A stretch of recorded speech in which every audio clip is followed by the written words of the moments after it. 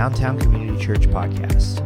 We are currently walking through 20 days of prayer and fasting together to start 2020. Along with this podcast, we are going through a journal as we pray for our community and read the Gospel of John together. You can grab a booklet on Sunday or find a digital copy at downtowncommunitychurch.com or on the DCC Tally app. We hope you enjoyed today's devotional. Well, hey everyone, my name is Mark Kanjan, and I serve here at DCC as your Connections Director. I hope your fast is going well and that you are just being so encouraged along the way and learning so much about yourself and how you can better serve the kingdom of God. I just want to say a couple things because this is a very exciting time where as a church we get to do this fast together. We get to grow with one another. We get to share our struggles. We get to struggle together. We get to succeed together. It's just such a beautiful time. And really, before we even go into that, I just want to say it's such a joy and honor being able to be a part of what God is doing here at DCC. Even as I talk with different friend groups and hear how their churches are doing, I get excited seeing how God's work is evolving. And you could see there's this renewed excitement amongst the brothers and sisters in this world. It's incredible. And amongst the excitement, we hear people talk about God's word, missions, church planting, and other things such as hosting community groups in our own homes. All these things are fantastic. Francis Chan, a pastor up in Northern California, he says, conversations like these are crucial, but sometimes what we are not hearing can be as illuminating as what we do hear. There's this old Sherlock Holmes mystery, and where Holmes is, he refers to this one mystery, the curious incident of the dog in the nighttime during a robbery. A fellow detective, confused with Sherlock's comment, he responds to him and he says, "That dog did nothing in the nighttime." To which Holmes responds something like this. He says, "That was the curious incident." And we often talk about these great things that we want to do, but little do we talk about the realities of the fellowship with God. Very little do we talk about the desires of our own soul versus God's desire. We want to do these extravagant things. We want to be church planners. We want to go on these mission trips. We want to do all these great things, which, again, none of these things are bad. But how real do we get when it comes to talking about our relationship with God and making sure our desires are aligned with His? I'm in this awesome group chat with some of the best friends a guy could ask for. And we started not too long ago holding each other accountable for simply just diving into the Word every day. And I came to the realization a few weeks ago that I think others like yourself can probably relate to as well. And I sometimes find myself reading God's word for my own selfish desires. Is that something you can relate to? Like I often find myself reading God's word just to be self-satisfied. So I can say, I did it. I was able to read the word today. Now I could go about my day. And oftentimes when we are seeking God, we find ourselves seeking after the things from God instead of seeking God Himself. Seeking our own desires instead of the one who has breathed life into us. Being in this group chat is fantastic. And unfortunately, we all don't live in the same city, so I don't get to see these guys all the time.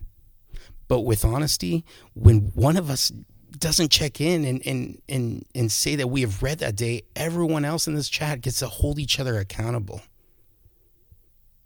It's incredible. If we don't get the word in that day, it's because of my own selfish desire. And we want to be honest in this group chat. I know that might sound a little, of course you want to be, honest in that. But it's hard. It's tough because when everyone else is saying they've read and you haven't read at that time, sometimes I'm tempted to lie and just say, oh, I did read. I got my reading in for the day. But you want to find a community of people to hold you accountable. I want to read a psalm to you. It's Psalm 63, 1 through 5.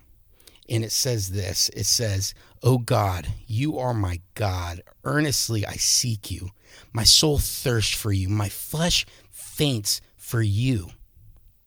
As in a dry and weary land where there is no water, so I have looked upon you in the sanctuary, beholding your power and glory, because your steadfast love is better than life.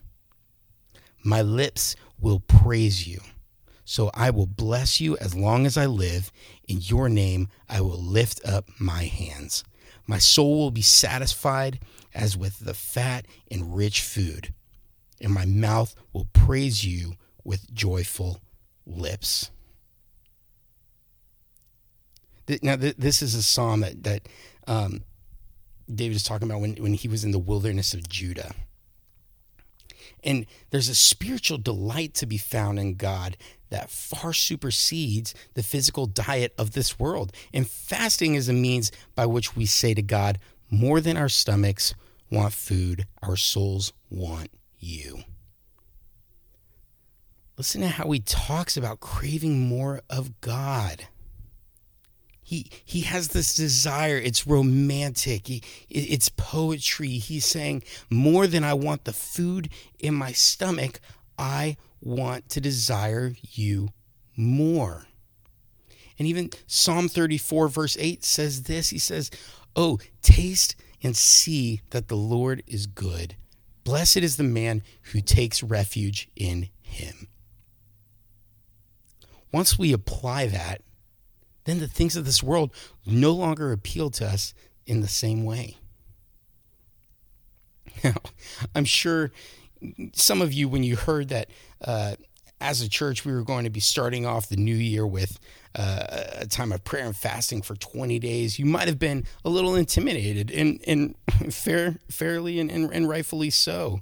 And maybe you've had some thoughts that you didn't really care to express. You might have had thoughts such as, I don't know, I still need to grow, especially before I jump into this 20-day commitment, right?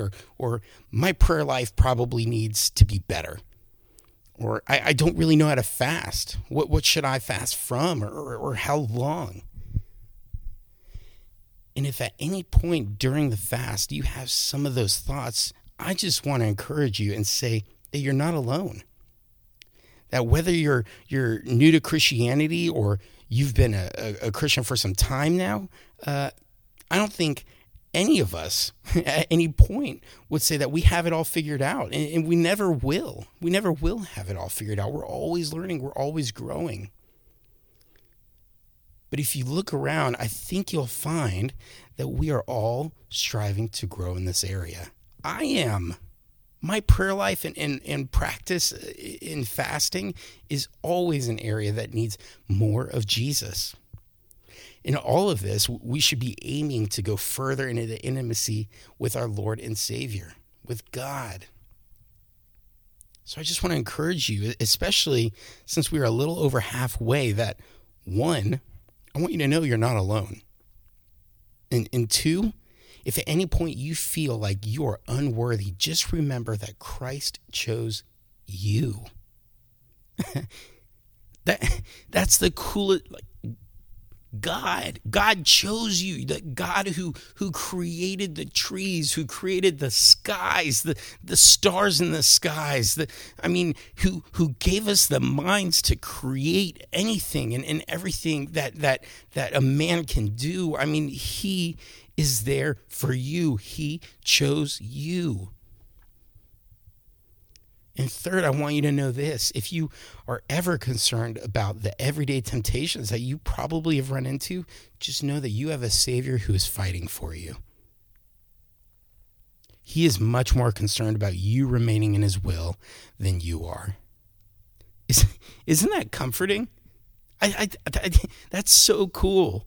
That you have a Savior, that you are in God's will, that you have a Savior who is more concerned about you being in his own will than you are. That is absolutely mind-blowing to me every time I think about that.